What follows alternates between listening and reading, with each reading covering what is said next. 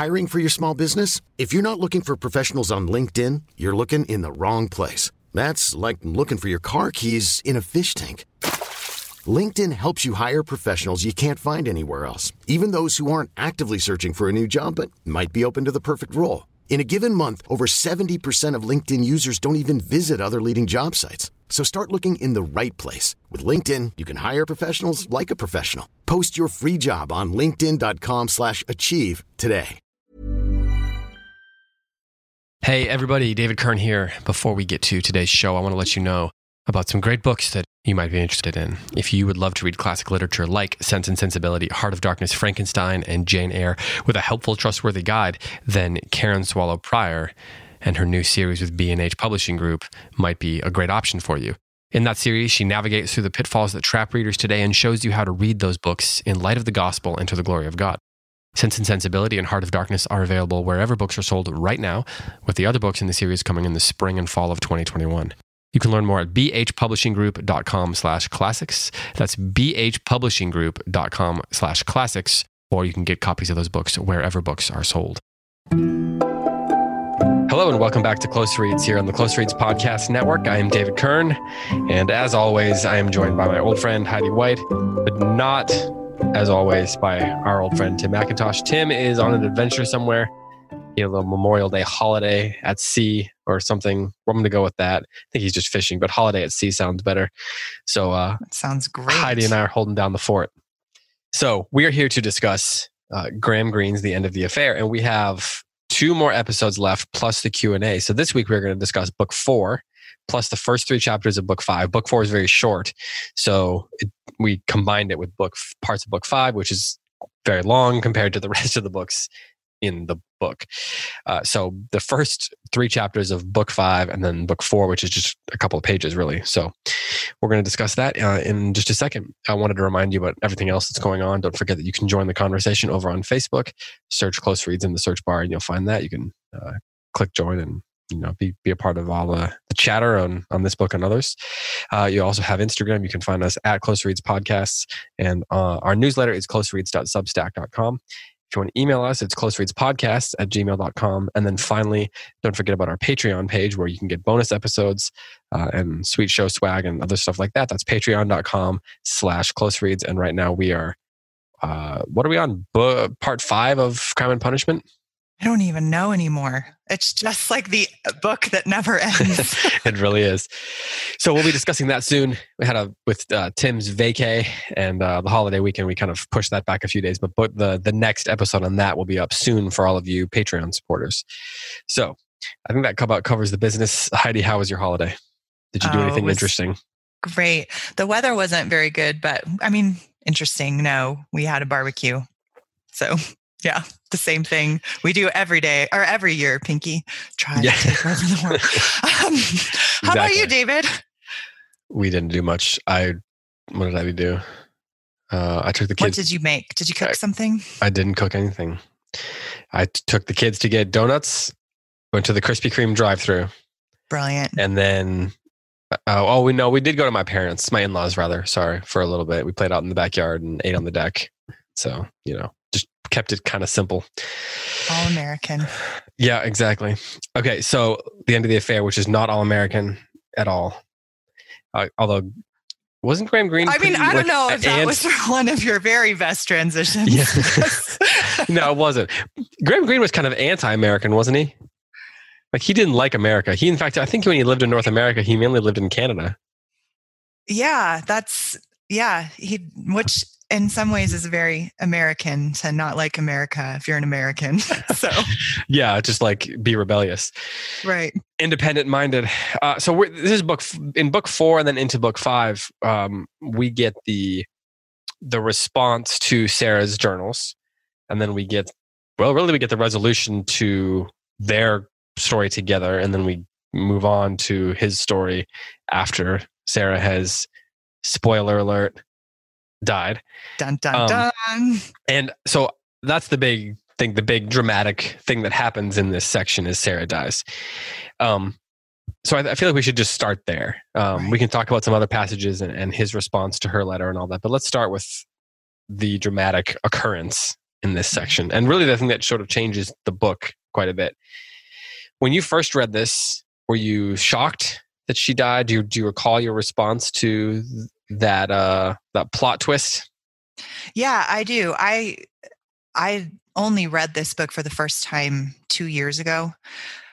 And after we did The Power and the Glory on the podcast is when I read The End of the Affair for the first time. So I wasn't surprised because the cough thing, I don't know if he was heavy-handed with it or not, but I guessed that she was going to die. So, and honestly, it's the only, as you're reading it, it feels so inevitable that the way to, it's just this path of reluctant salvation. And it seems that for Morris to have to go through what she went through is the only way for him to be saved. And the only way we know that will happen is if she's gone, because he will not accept no. He will not hear no. So literally, I mean, that's the thing. It's interesting that she recognizes that too. That's what I was struck by this time. I mean, not that she recognizes that he won't say no. Like, she's known that about him for a long time. He's a very persistent chap. And we even get that with the way he lives his life, right? The structure of his writing and the commitment he has to it. Like, he's very committed to the things that he wants to accomplish and the things that he wants out of life. And he doesn't say no, so it's the classic, comes with the good and the bad, right? But she recognizes that part, but she also recognizes that, there's the bit where it says that she writes the letter to him, right? That he gets after the fact. He almost throws it in the fire and then he opens it. And in that letter, she says that she's praying that she won't live. And it's as if she's recognized that that's what he needs. That she had the moment where she thought he was dead and she saw him lying there. And like, that's the moment that began this change in her. And it's like it's interesting that she seems to recognize the same is true about him, because that there's nothing she can do to, quote, save him by, being with him, or she can't go the route of being with him and then, living with him or marrying him and trying to save him after the fact and all that. She recognizes that the only way for him to be saved is for her to, be lying under a door, in essence. Right. And I find that recognition in her to be very fascinating. Yeah, I agree. I thought there's just so much pathos in this entire section. Yeah. And it's such a tightly constructed story. Every week, as looking forward to the next week's reading, I think, man, this next section's like the key to the whole book. But I think it every single week, right? So, well, I mean, I guess that's the way a good novel is, right? Exactly. Everything is purposeful and everything is meaningful and brilliantly written in this novel.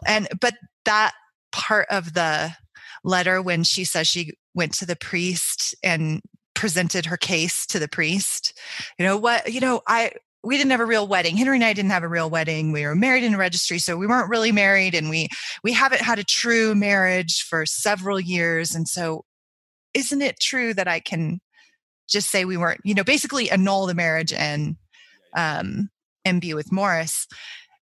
I just found that so compelling because she displays such strength of character to continue to say no to this man that she loves, even though we know that she's weakening physically and that she goes through these dips spiritually.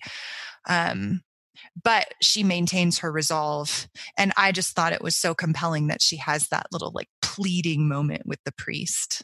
Yeah. Yeah. So humanizing to her. Yeah. It's like a last resort type of thing.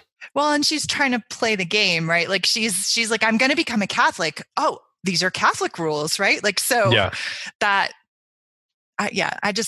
there's something about that was so humanizing. But then she doesn't go throwing away. Right.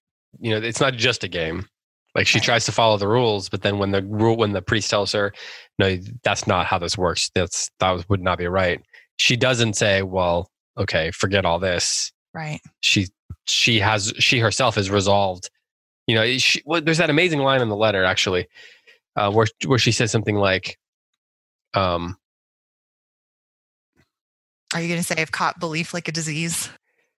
Well, there was that. We should talk about that. But there was just the idea that like she couldn't not believe. Like someone could show her all the stuff that are reasons to not believe, and she'd still believe. She says you could chop the Trinity up into a dozen pieces or whatever, and I'd still believe.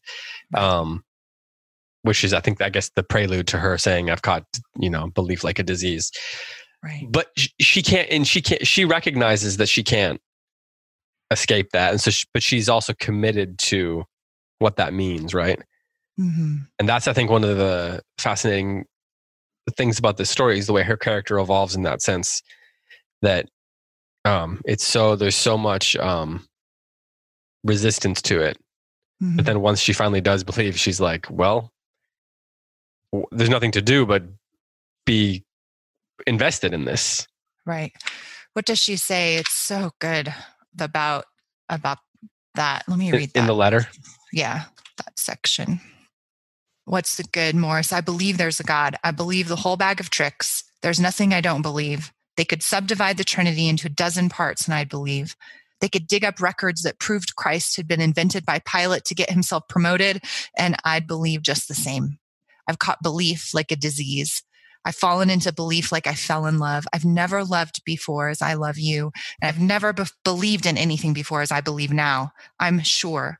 I've never been sure before about anything. When you came in at the door with the blood on your face, I became sure once and for all, even though I didn't know it at the time. I fought belief for longer than I fought love, but I haven't any fight left. And then the next couple of sentences I'm going to read too, because they harkened back. It's funny how literature talks to each other, talks in our minds, right? Because this has all the connections we make. Yes, such connections to Holden. Morris, dear, don't be angry. Be sorry for me, but don't be angry. I'm a phony and a fake, but this isn't phony and fake. I used to think I was sure about myself and what was right and wrong, and you taught me not to be sure. And then she goes on. But that, of course, the phony quote, and that's the thing we all wanted for Holden when we were reading Catcher in the Rye, is to realize, yes, everybody is a phony, but this isn't phony or fake.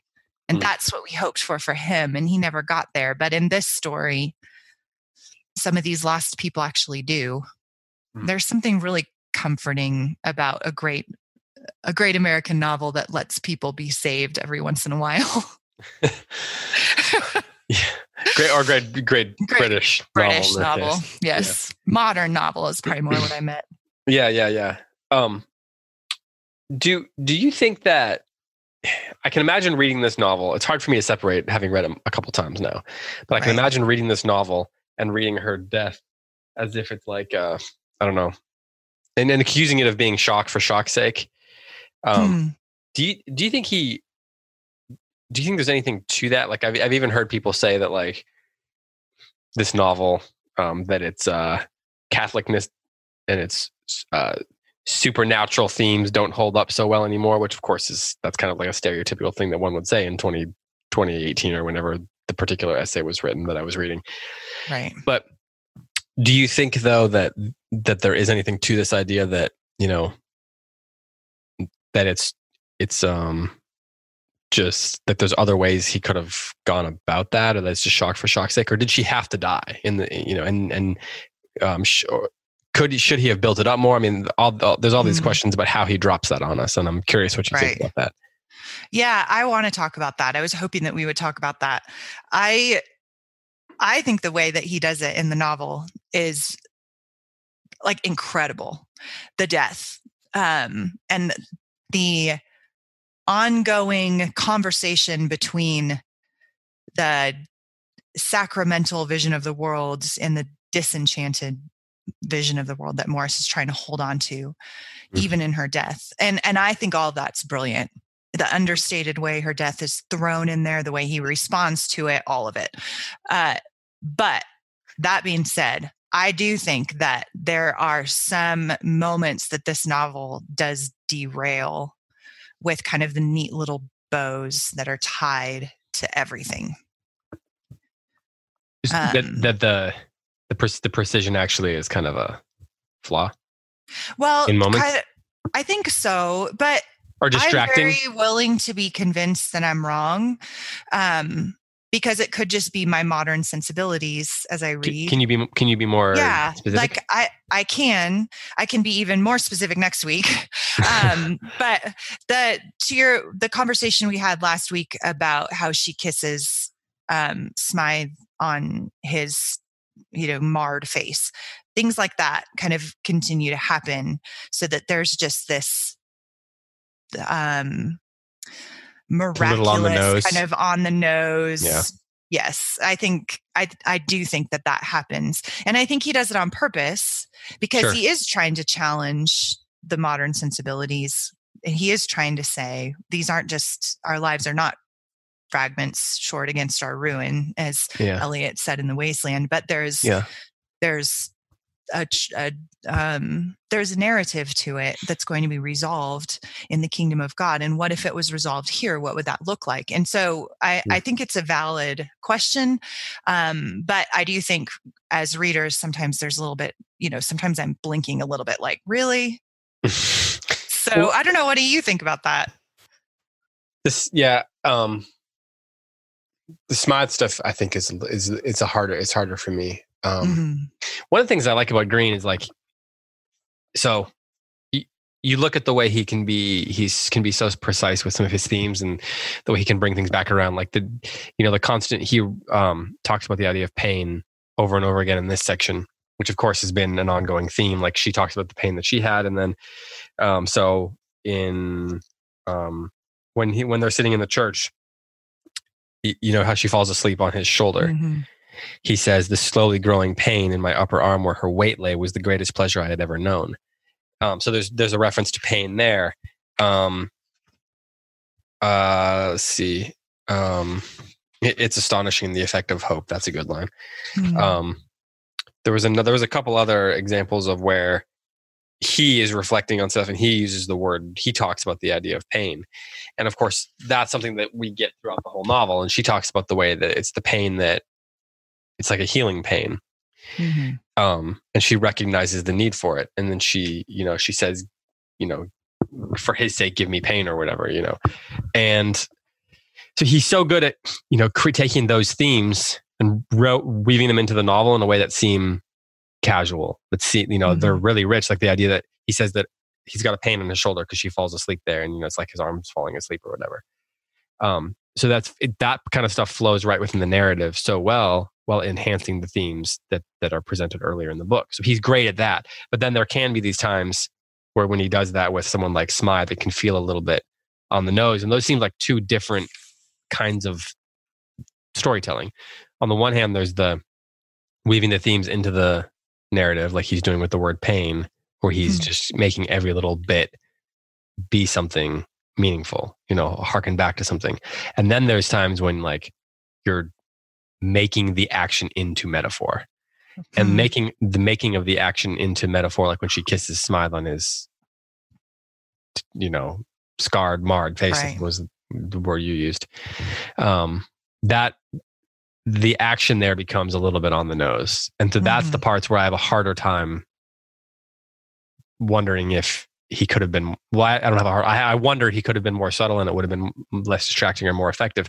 But on the other hand, I don't know, maybe that's the point, who am I to... Right. That's exactly how I feel about it. Sometimes I find myself, again, here I am with my please help me understand men thing.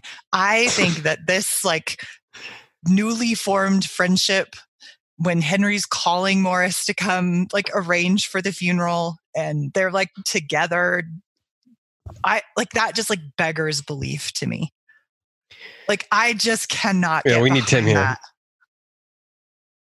I guess I'm going to ask you the same question. Is that necessary for the narrative? Is it one of those, like, you have to have, well, we'll get to the end, represent, right? Yes, together. And so you just kind of have to like suspend your disbelief because it needs to happen for the sake of the narrative. Or is this an actual reasonable kind of reconciliation? It's hard because sometimes the point of a novel is to make things happen that seem unlikely to happen. Right. Like, I'm fine with that idea, assuming it's consistent, at least within the world of the book. I think that I think that this is challenging because in most cases, you know, the cuckold man or whatever would not be terribly friendly. But I think the point there is that Henry recognizes his own failures, and I think that he sees what he did not give to Sarah, Mm-hmm. and that in a sense he kind of drove her, if you will. I mean, I'm not talking about. I'm having a discussion about blaming someone for something like that is complicated, but I think that in a way he kind of drove her out of her own home. Mm-hmm. He didn't give her what she needed. I think he recognizes that. He recognizes his failures and his flaws, and I think that he looks at Morris as somebody on the one hand who he would actually like to be friends with, who he thinks is an interesting guy, you know.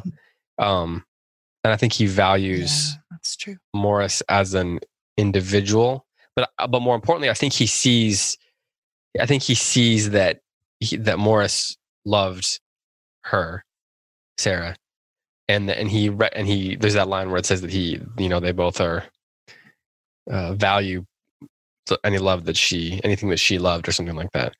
And I think that Henry is probably trying to extend, I think it's a combination of him extending that love, but then also being helpless and being at a loss and not knowing where to turn. And I think that's why it's important that she doesn't have family. I think that's really, really important within the context because or children. And in this section in particular, there's the line where they say she never knew her father. She doesn't have a sister. They have no children. And it talks a lot about how lonely she is. Mm-hmm. And I think for Henry, he looks and he says, there's nobody else here. Who is going to mourn with me, and who's going to help me with this? And he is in his loneliness and his helplessness. He is reaching out to the only other person that she really, really loved. And I think that he also knows at this point that she was going to stay with him. Yeah. I think she's made clear. I think that's why maybe he's a little bit more sensitive to the possibility that she was becoming Catholic, whereas Morris, who knows actually more than Henry, is way more resistant to the notion. He fights against it actively, whereas Henry's, I think because of the relationship or the woman that he saw in the last days of her life, he probably is more accepting of it. I just think Henry's he's one of those characters that seems shallow, but I think is more complicated. Right. Which can happen sometimes in novels with secondary and tertiary characters, but also novels that aren't terribly long. There's a lot of subtext that you have to get your hands on. You have to spend some time with, so to speak. I don't know. It doesn't bother me, but I also I also think that it is unusual. It doesn't totally make sense. I think it works better in a novel than it would be in a movie. Yeah, I think that's probably true. And I do think it makes a difference that Henry and Sarah have not had what she calls a real marriage for many years. Yeah. I can I've just spent a lot of time thinking about it. And you said something, I think 2 podcasts ago that I talked over later with my friend Emily. And I was like, David said this thing that I never even thought of. And I don't know why I didn't think of it. I think that's why I was so intrigued by it, that it's once you said it, it was really obvious to me. But it was when we were talking about duty and desire and how Morris has her desire and Henry has this connection of duty to her through the fact that they're married, even though they don't see it sacramentally, which is emphasized in this section. And it'd be fun to talk about that.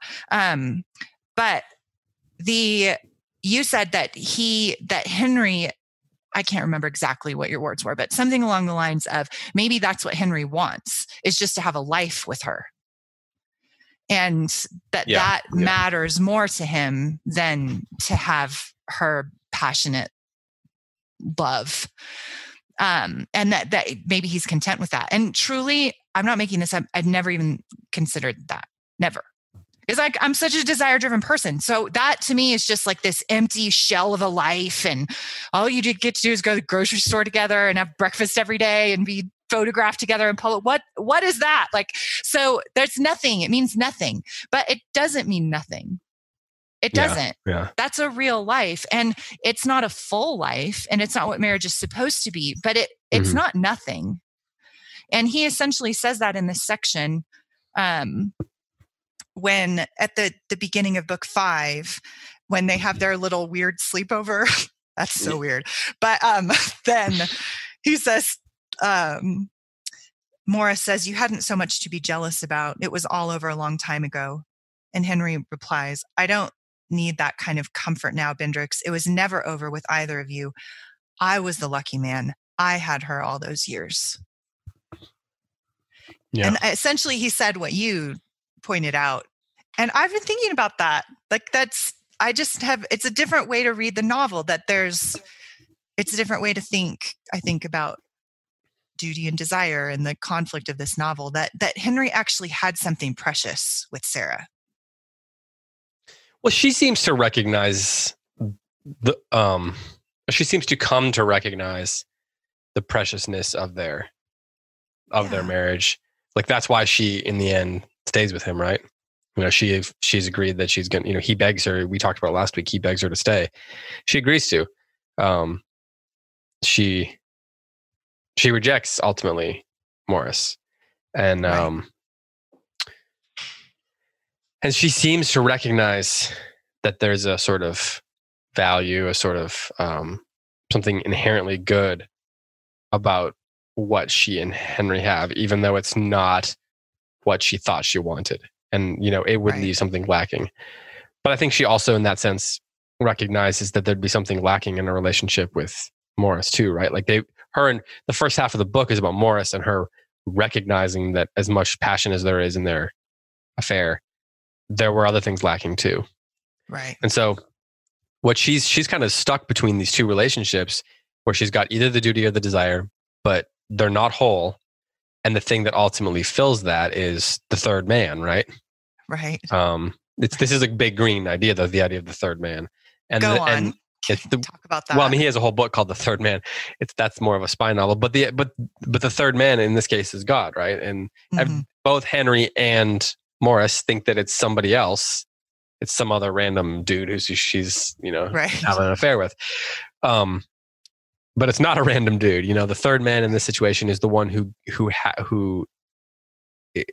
offers a whole relationship. But in that she has to empty herself, right? It has to be selfless. It's not about fulfilling her own. It's not just about meeting her own duty or fulfilling her own desires. You know, it's about, you know, it's not duty for duty's sake, nor is it desire for your own sake. And so the incompleteness of both those relationships is really what is the hinge that her life in this book hangs on, I think. And then at the end of the novel, I think one of the reasons that Henry and Morris have been thrown together perhaps is because they both recognize the absence as well, the incompleteness of their own relationships. And they're both there's a loneliness and there's an emptiness and there's an incompleteness to their lives that I think, even if they wouldn't express it that way, seems to be pushing them together. I think that Green was my understanding is Green was not terribly happy with the way he finished this novel. He felt like he rushed it. I think he wanted it to be longer. We can talk about that next week, but I think that there is, and in particular, the Henry Morris relationship. But I do think that there is something, I think there's something in each of them that an incompleteness that throws them together, so to speak, that makes it work, even as it's a little odd. So I'm in the situation where I can kind of see, it's weird, but I also get what the book. I also feel like I can empathize, I guess, with what the book is trying to do with these two guys. Right. Well, and they need to be, I think, structurally, to add to what you're saying and to agree with you, I think they have to be kind of united at her death. That's one of the reconciling forces of her death, is that these two halves of her life are brought to, essentially forced together. There's like a forced mending to it. And that has to be mirrored somehow in the relationship. So it makes sense just psychologically. I do remember the first time reading the novel and being like, this absolutely beggars belief that he would go sleep over, like invite him to come sleep over at his house. Like that, the man who's sleeping with his wife, like that. So, but putting aside that kind of psychological, question mark, which maybe I'm even wrong about that. I do think the novel kind of demands some kind of reconciliation through the death of Sarah. Yeah. The beggars beyond. Yeah. That's a tough one. Yeah. Like, just because that's the question for me is not so much that it seems totally believable. I don't know. Anything is believable when someone dies, I feel like. But does that inherently become a flaw of something beggars belief in a book? Or beggars beyond belief, Well, and that's why I said, I think the three of us were texting before, and I did comment, there's just some things at the end of this novel that I can't get my head around. And this is the biggest one for me. So Henry's welcoming Morris into the home is what is the question for you. That he would reach out for him, like to him, to comfort him in Sarah's death. And he makes a comment, I can't remember where it is, but in this section about how they both loved her. Mm-hmm. And I think to the priest, right? And that Henry's always been passive, but that's an active pursuit. Like that's an action that he's taking. It's not like Morris just came in and Henry just sat on the couch and let him be there. That to me would be a little bit more psychologically consistent. But throughout the whole novel, though, Henry's been coming to Morris and like he gradually figures out what's going on and it doesn't shock him. Right. So I just have a hard time thinking that a man would want to be friends with someone sleeping with his wife, even after she's dead. That's and so for me. You can see Green trying to explain it a little bit, like at the beginning of book 5, where he says it's strange. Henry says it's strange, Bendrix, how one can't be jealous about the dead. She's only been dead a few hours, and yet I wanted you with me. And then he says you hadn't so much to be jealous about. It was all over a long time ago. Then he says, I don't need that kind of comfort now, Bendrix. It was never over with either of you. I was the lucky man. I had her all these years. Do you hate me? I don't know, Henry. I thought I did, but I don't now. We sat with his study with the light on, with no light on. So you can see Green trying to say, it's not, he says, I don't need that kind of comfort. He's like, I don't need the kind of comfort that says that it was all over between the two of you and she was going to stay with me. I think what he's saying there is, I know that she already recommitted to me. Right. Like she had already. Yeah. Well, she promises him that she won't leave him. Right. So he doesn't need that kind of comfort anymore. Right. He's essentially said, I failed you. I accept your apology for your infidelity, because in my own way, I was unfaithful to you. And so Henry and her had reconciled despite their differences, despite their inability to have real desire. They had kind of reconciled. So I think, and so he's saying, I know you don't need to explain to me. You don't need to comfort me that it was all over. I know that part. Right. What I need the comfort is that this woman who I love and who I just beg not to leave me. He recognizes how much he needs her. And when she's gone, that's that emptiness. He thought he had won her back in a sense. And then she was gone in a different way. So to me, one of the great complicated things about this novel is the way you get this reconciliation between them. But then what happens is she prays that she would die, in a sense, so for Morris's sake. Right. And so the question of,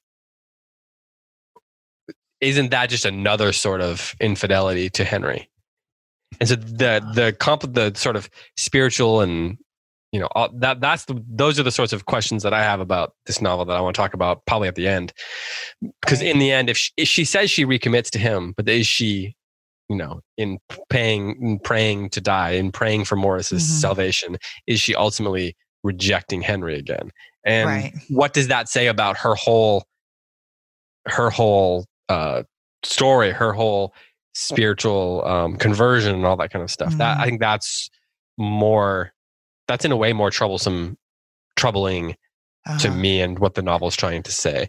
Right. And it might be more than what Graham Greene was trying to say, but feels a little incomplete to me. He says that sometimes novelists say more than they mean.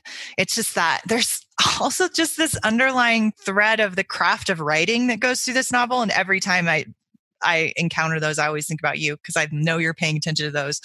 But when he's having that conversation with Waterbury and it's just annoying. There's just all these attempts in this section to that Morris makes and that the different characters make to like grapple with meaning in death and in writing. And so he's talking about, Waterbury asks him some question, makes like a throwaway comment about novelists saying more than they mean. Yeah. And I thought about that a lot because this is, as you pointed out, maybe I pointed it out. I'm so wise. Such a tightly constructed novel. Everything's meaningful. We've all been Everything's pointing purposeful. it out. Yes, we all. So every word is there for a reason. My favorite sentence in the whole reading is right after you stopped reading. On my book, it's on page 110. He says, "We sat in the study with no light on. The gas fire was not turned high enough to see each other's faces so that I could only tell when Henry wept by the tone of his voice. This sentence, the discus thrower aimed at both of us from the darkness." Yeah, I had marked it to talk about. Why? Because the discus thrower is God, right? Like, but it's an actual statue. To your point about how actions become metaphor. In this case, there's just this simple sentence that gives you, orients you in the setting of this room, tells you something about Henry, that he's got the discus thrower statue in his room. And then it becomes this like metaphor for God. He's aiming at them in the darkness, which is why I think, to your point, they have to be together. One of the things that is, and one of the things that's, to me, that is really striking about this is that it's not just that the discus thrower is in the room, but it's that he sees the discus thrower. Like the narrator, like there's not some omniscient narrator who's telling us the discus thrower was pointing at them. That's a very different thing than he notices the discus thrower. It's as if he is being called, he's being steered to see it. There's something about the way his eyes are being opened or something like that. Right. Or at least it suggests that. So I think, so being part of the action like that that's where I think it's a really, it's like the use of the pain, pain over and over again. It's great. And it's so subtle and there's so much there. The discus in arrested motion is just aiming at them both and like he's coming for them. It's brilliant. It's just a brilliant sentence. Everything about it was amazing. And there's lots of those moments in this book. And I think that's one of the reasons why they have to be together, which I keep coming back to.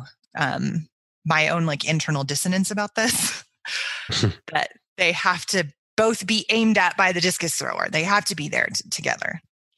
Why do you think the image of the discus thrower is what Green chooses to represent? God here. He could have had a archer or a statue of an archer. Or the thinker, right? That's another really typical pseudo intellectual kind of statue to have in your man's basement or whatever. But, the discus thrower is a Greek sculpture from the classical period. It's the one where they're the throwing the body is turned and the head is going one way and the the statue's going to throw the disc in the other way. Most people have seen it. If you look on Wikipedia, it's pretty. You can look up Discobulus to find the page on Wikipedia if you want to see what it looks like. But why do you think that particular statue is the one? I think because it holds action and stasis in this tension, right? Because if the discus thrower is aiming, something's about to happen, but it's not yet happening. It's not yet there. And it's violent. Like if you get hit by a discus, you die. So it's not like a frisbee. Did you know that the original, let's see, or at least the first, one of the very old versions of the discus thrower was purchased by Adolf Hitler for 5 million Lire in 1938 from the Minister of Foreign Affairs of Italy. That sounds like a plot of a Matt And then Damon it movie. was displayed in his in a museum, and then after the war was returned in 1948, and now it's in the National Museum of Rome. Anyway, that's quite the factoid. That is. What did you make of that? That stood out to you too. No, I mean, I think I don't have a real conclusion on like what the specific the image is meant to represent, but I like your take, the idea of stasis and action and held in one image. That's really compelling to me, actually. There's a sort of it's one, it has to be a male character. So you've got a third man here, right, in the room. I think there's something, now that I say that, I think there's actually something kind of interesting about that there is Henry, there is Morris, and then there's God in the figure of this third man, almost like awake in mourning. And the three men that she in various ways loved, if you will, duty, desire, and then however you want, a more whole combination of the two. But also the discus thrower is as you said, it's there's a moment of choice in a discus, right? It's right before he's going to throw it, right before he has to decide when to let go and when to release the disc so that it's going to fly. And the trajectory of the discus throw has not been determined yet. Where it's going to land, how far it's going to go, all those sorts of things as you said, it's the stasis before that action takes place. So that's really compelling to me. I like that.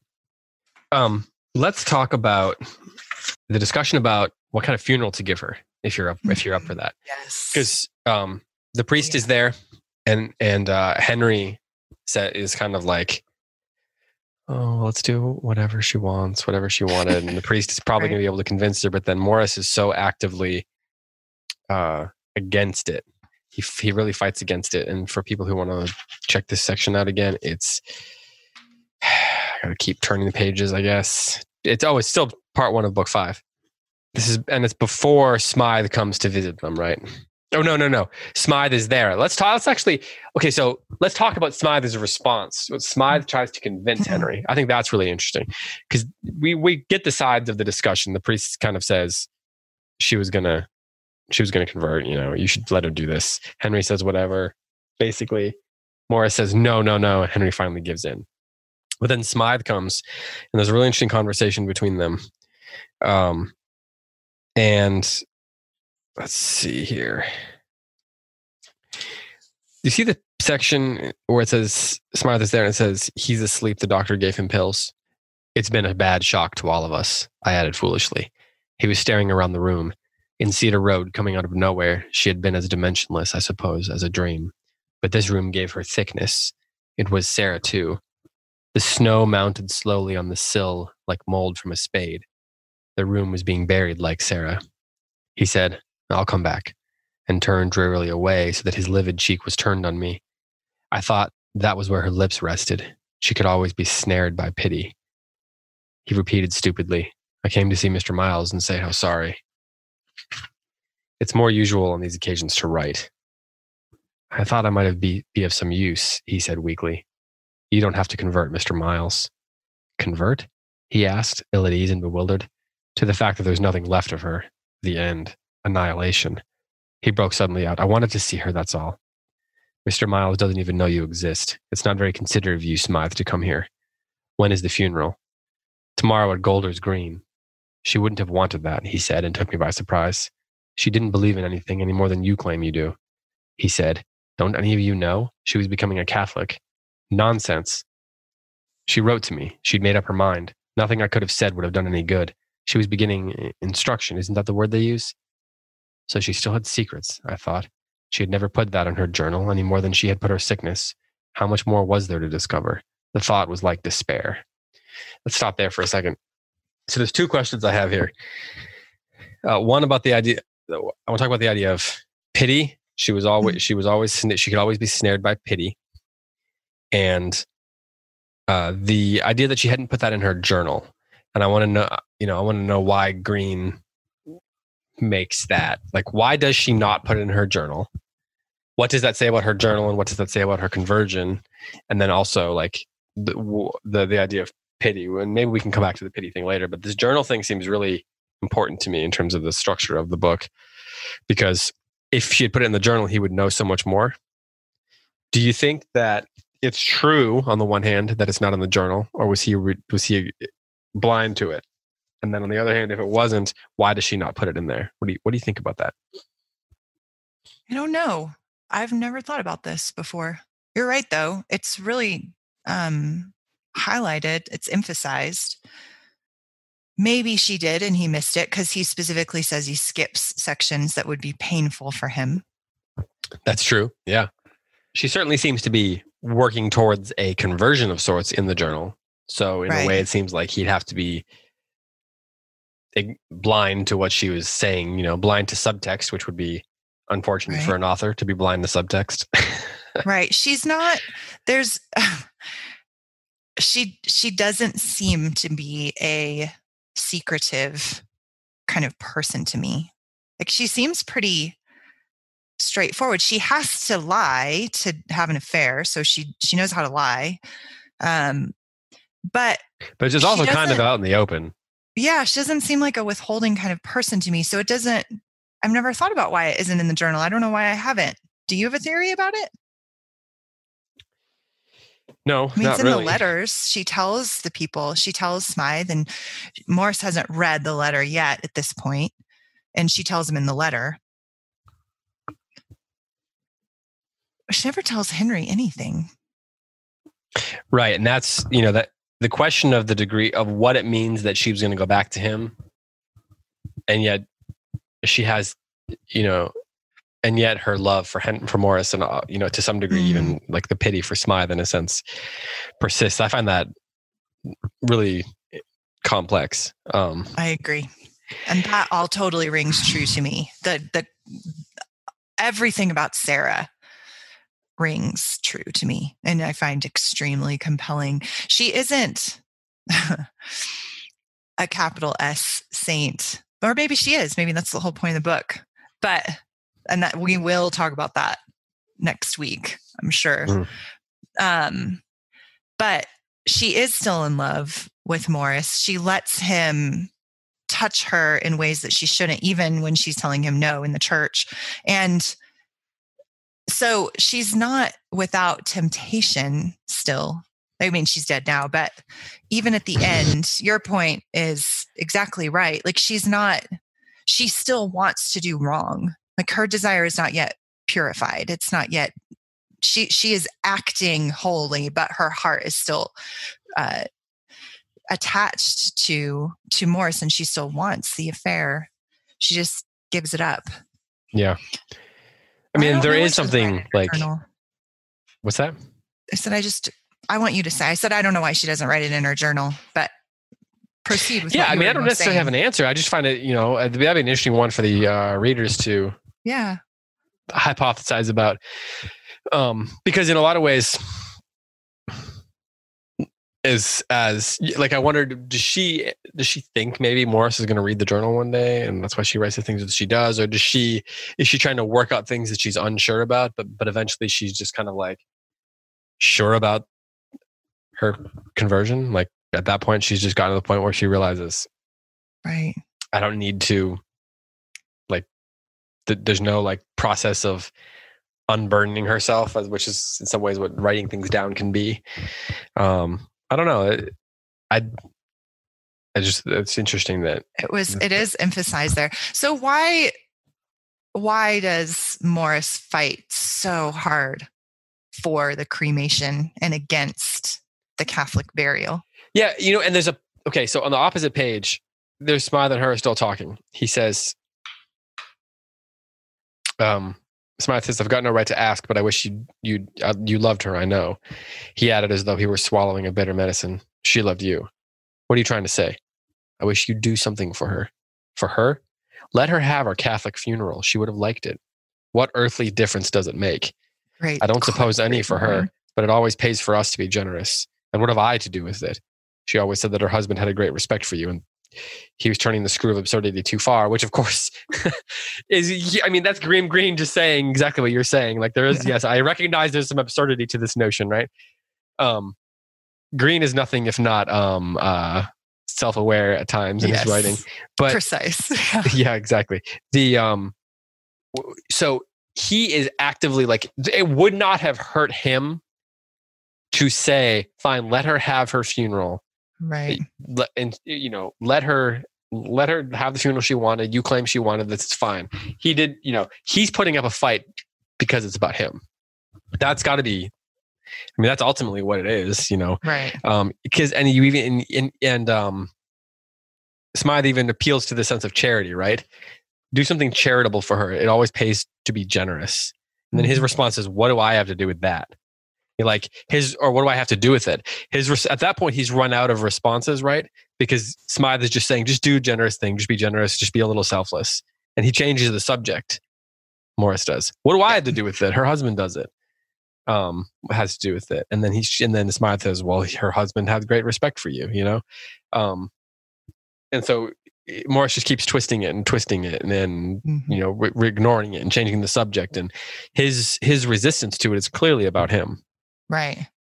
But what is he resisting? Why does he not want this? Like, is it, what is so important to him about this? I think, well, I mean, we know that it's in keeping with what his response has been to her growing faith the whole time, even in the moment when she thought he was dead. He rejected the notion of miracles. He rejects prayer. He doesn't accept the value of it, all those things. So that's in keeping with it. And he seems to be holding on to a sort of worldview that he is built for himself, that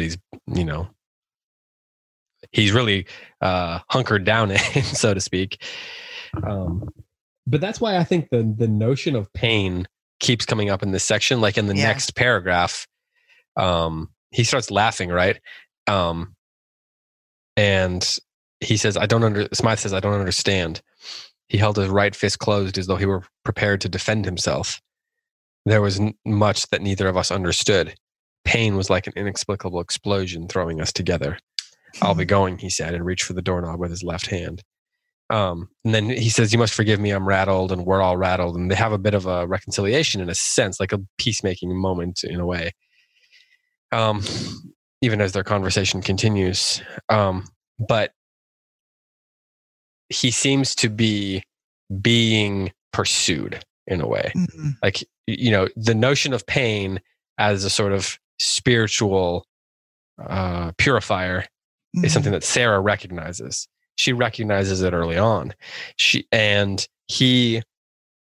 That same pain seems to be pursuing him, even when they were sitting in the church and she put her head on his shoulder. I think that is the idea that pain comes on him in that moment is really crucial, and that it seems to be pursuing him. And it feels like he is trying to be closing himself off to that, and he's trying to reject that, and he's doing the best that he can to not succumb to it, to be stiff upper lip against the pain that's pursuing his soul. Suffering. Right.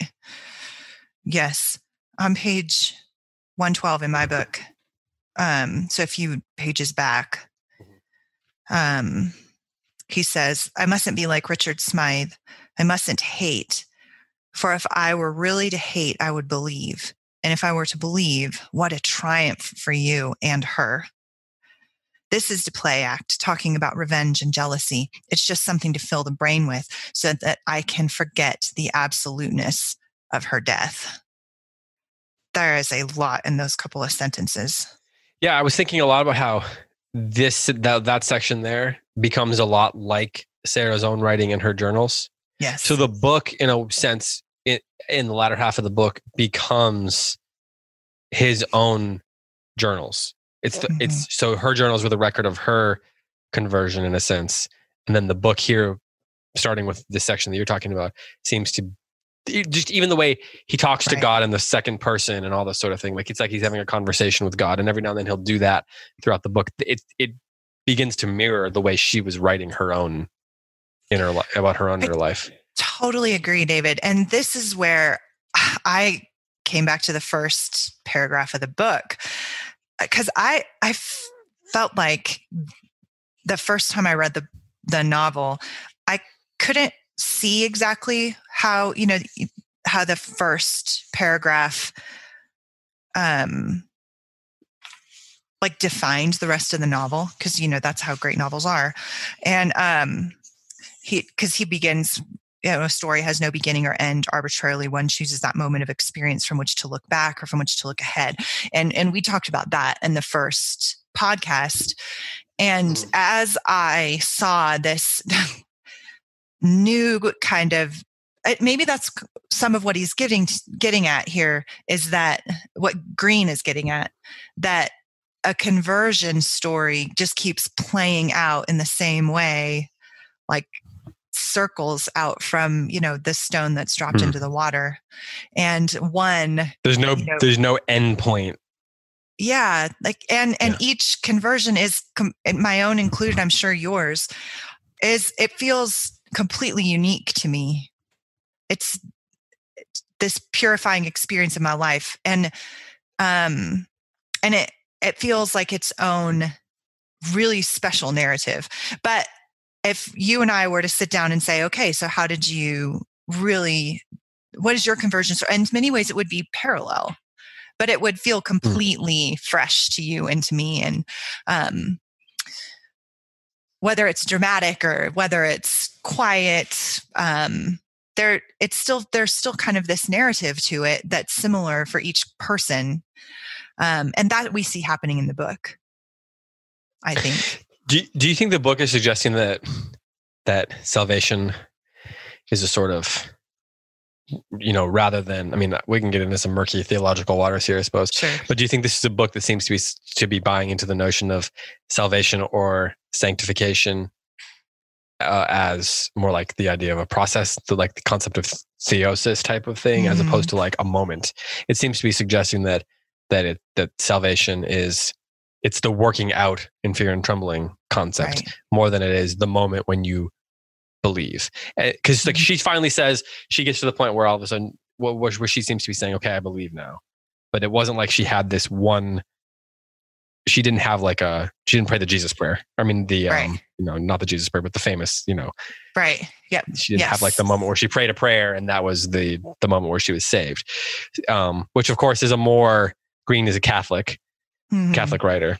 And so he would have had a more process oriented notion of sanctification or theosis, more like the Catholic Church, the Eastern Church or something. Right. Is that what it seemed? I mean, I don't want to say the book is a theological treatise, but is that kind of what you're getting at? I think so. We always say in the church that we're continually being saved. And I do see that here. I also think one thing we haven't talked about that's really emphasized in this section is the sacraments. And to your point about murky theological waters, there's different interpretations of that particular part of the faith. But Green, as a Catholic, he is saying that the sacraments matter to salvation. And next week we'll get into that even more. Right. I've kind of been feeling like we need to get to the end, but we can dive in the next. We have 5 minutes. Let's say that you have 5 minutes to talk about the deep theological concepts. Right. Okay. So on page 113 in my book, so it's the conversation that they have about registration and cremation. So that's in the book 5, section 1. Is that right? Yeah. Yep. It's just like a couple pages into book 5. And there's just this very kind of denuded conversation about Sarah's body like that the doctors are too busy for her. The nurse went out on another case. He didn't even know what undertaker to call. Like, she's laying in the spare room. Like, there's just this very disenchanted kind of conversation and tone about her body. And it goes along then with the fact that she was married to Green. He connects that with the fact that she was married in a registration office and that she wants to be, and that they're planning on cremating her. And he seems very, very determined to talk about her as just a shell, like having no soul. And Green, because there's so much subtext to that, that's really important. He says in the middle, registration and cremation, I said, they go together. And that is a commentary on modernity for sure.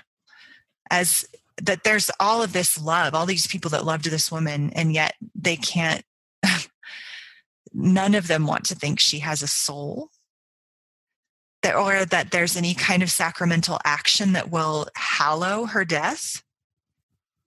It is, and they're like determined on that front. And that is really sad and scary way to look at death.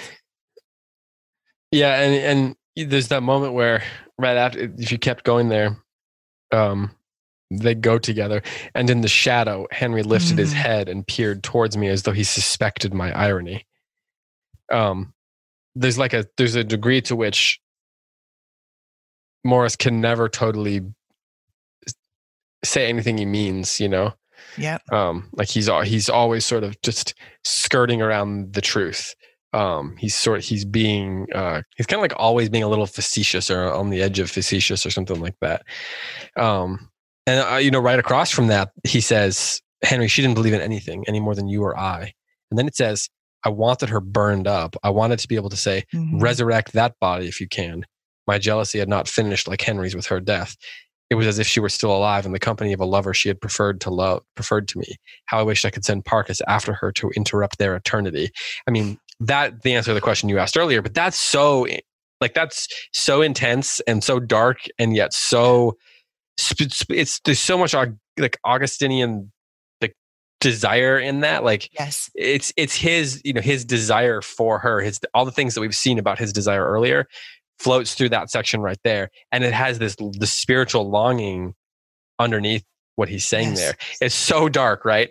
I wanted her burned up. And he's like being selfish about that. And yet at the same time, he's saying, it's the third man, right? He's jealous of the third man. He's jealous of God. And he wants to, to be able to hurt him. He wants to be able to, push against him.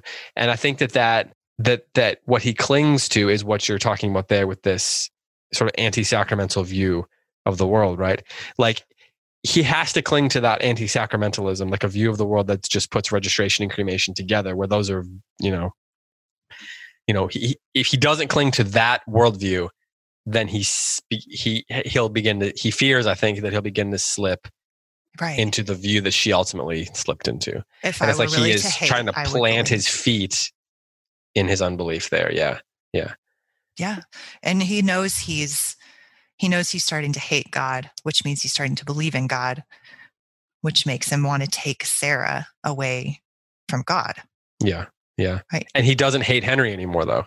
Right. He recognizes that Henry's in the same position. That's why he doesn't hate Henry. He hates God now because God has replaced Henry. Right. Yes. For both him and for Sarah. Yeah. The true lover of her soul. Yeah. And that's like, he can't handle that. He's breaking under that. And he's grieving. Like he talks about the memories, and he has some really, just like the common man kind of grieving moments in this too. I was thinking about with her death, it means that he's going to start to forget her. They talk about the mementos that different people keep and all that. Yes. So that it is, but there's always, as you're pointing out, just this underlying wrestling. He is just as jealous now that she is dead as he ever was when she was alive. And it would be very uncomfortable to be Morris. He's an unhappy man.